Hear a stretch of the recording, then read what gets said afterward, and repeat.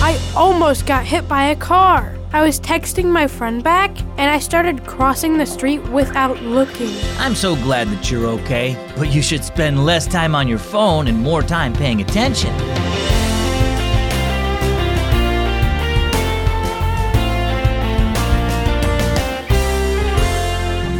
Hi, I'm Zach, and you're listening to Keys for Kids. I'm so glad that you're here. This year for Christmas, my parents gave me money to help me upgrade my phone, and I love it. But, well, I still have to be careful that I don't spend all my time watching videos, scrolling through social media, and sending snaps to my friends. If you have trouble setting limits on your tech, remember this: your phone can never give you everything your heart needs. Only God can do that. Check out Philippians 4:19. It says, "And my God will give you everything you need because of his great riches in Christ Jesus." Our story today is called Unavailable Part 1. Bzzz. Shay looked down at her phone. There was a new text from her friend Kiara. "Hey, you coming to the game Friday?" Shay's thumbs flew across the screen. "Definitely." "Shay," her mother called out. Shay looked up to see her little brother Henry struggling to carry 3 plates of food to the table at once. Shay grabbed 2 of them just in time. "Sorry," she said. "Just working out some plans with Kiara for Friday night." "Uh-huh," said her mom. "Well, what do you think about my idea for rearranging the living room?" What was it again?" asked Shay. Mom sighed. "That's it. No more phones while setting the table." The next morning, Shay got another text from Kiara on her way to school. "Meeting at Brindley's for pizza tomorrow before the game." Shay was texting her response when a loud honk pierced her ears. She looked up to see a car headed straight for her. Shay dove back toward the sidewalk and fell to the ground as the car sped by. Pain shot through her hands where they had scraped against the concrete. She groaned.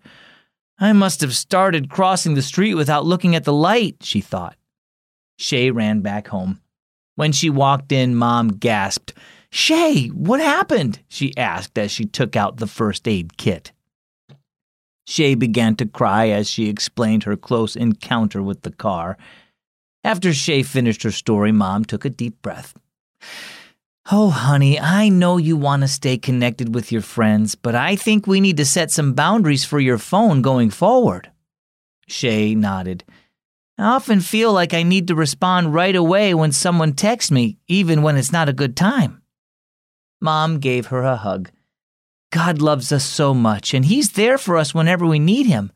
But unlike God, we can't be available for everyone's needs all the time, and sometimes for our own safety and well-being, or to give our full attention to those who are with us in person, we need to turn off our phones and wait to respond.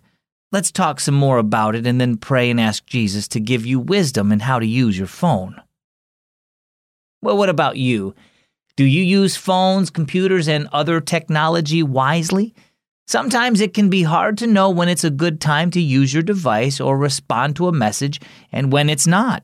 Just remember that you can't always be available for everyone, but God can. Jesus can handle all our needs, and sometimes you need to take a break from technology for your own well-being or to spend time with people in person. Trust God to help you use technology wisely so it benefits both you and others. Our key verse is found in Philippians chapter 4, verse 19. "And my God will give you everything you need because of his great riches in Christ Jesus." And our key thought: use technology wisely. Would you like to get the Keys for Kids stories in the mail for free? Just ask your parents to sign up for a free subscription at keysforkids.org/getkeys. That's keysforkids.org/getkeys. I'm Zach with Keys for Kids.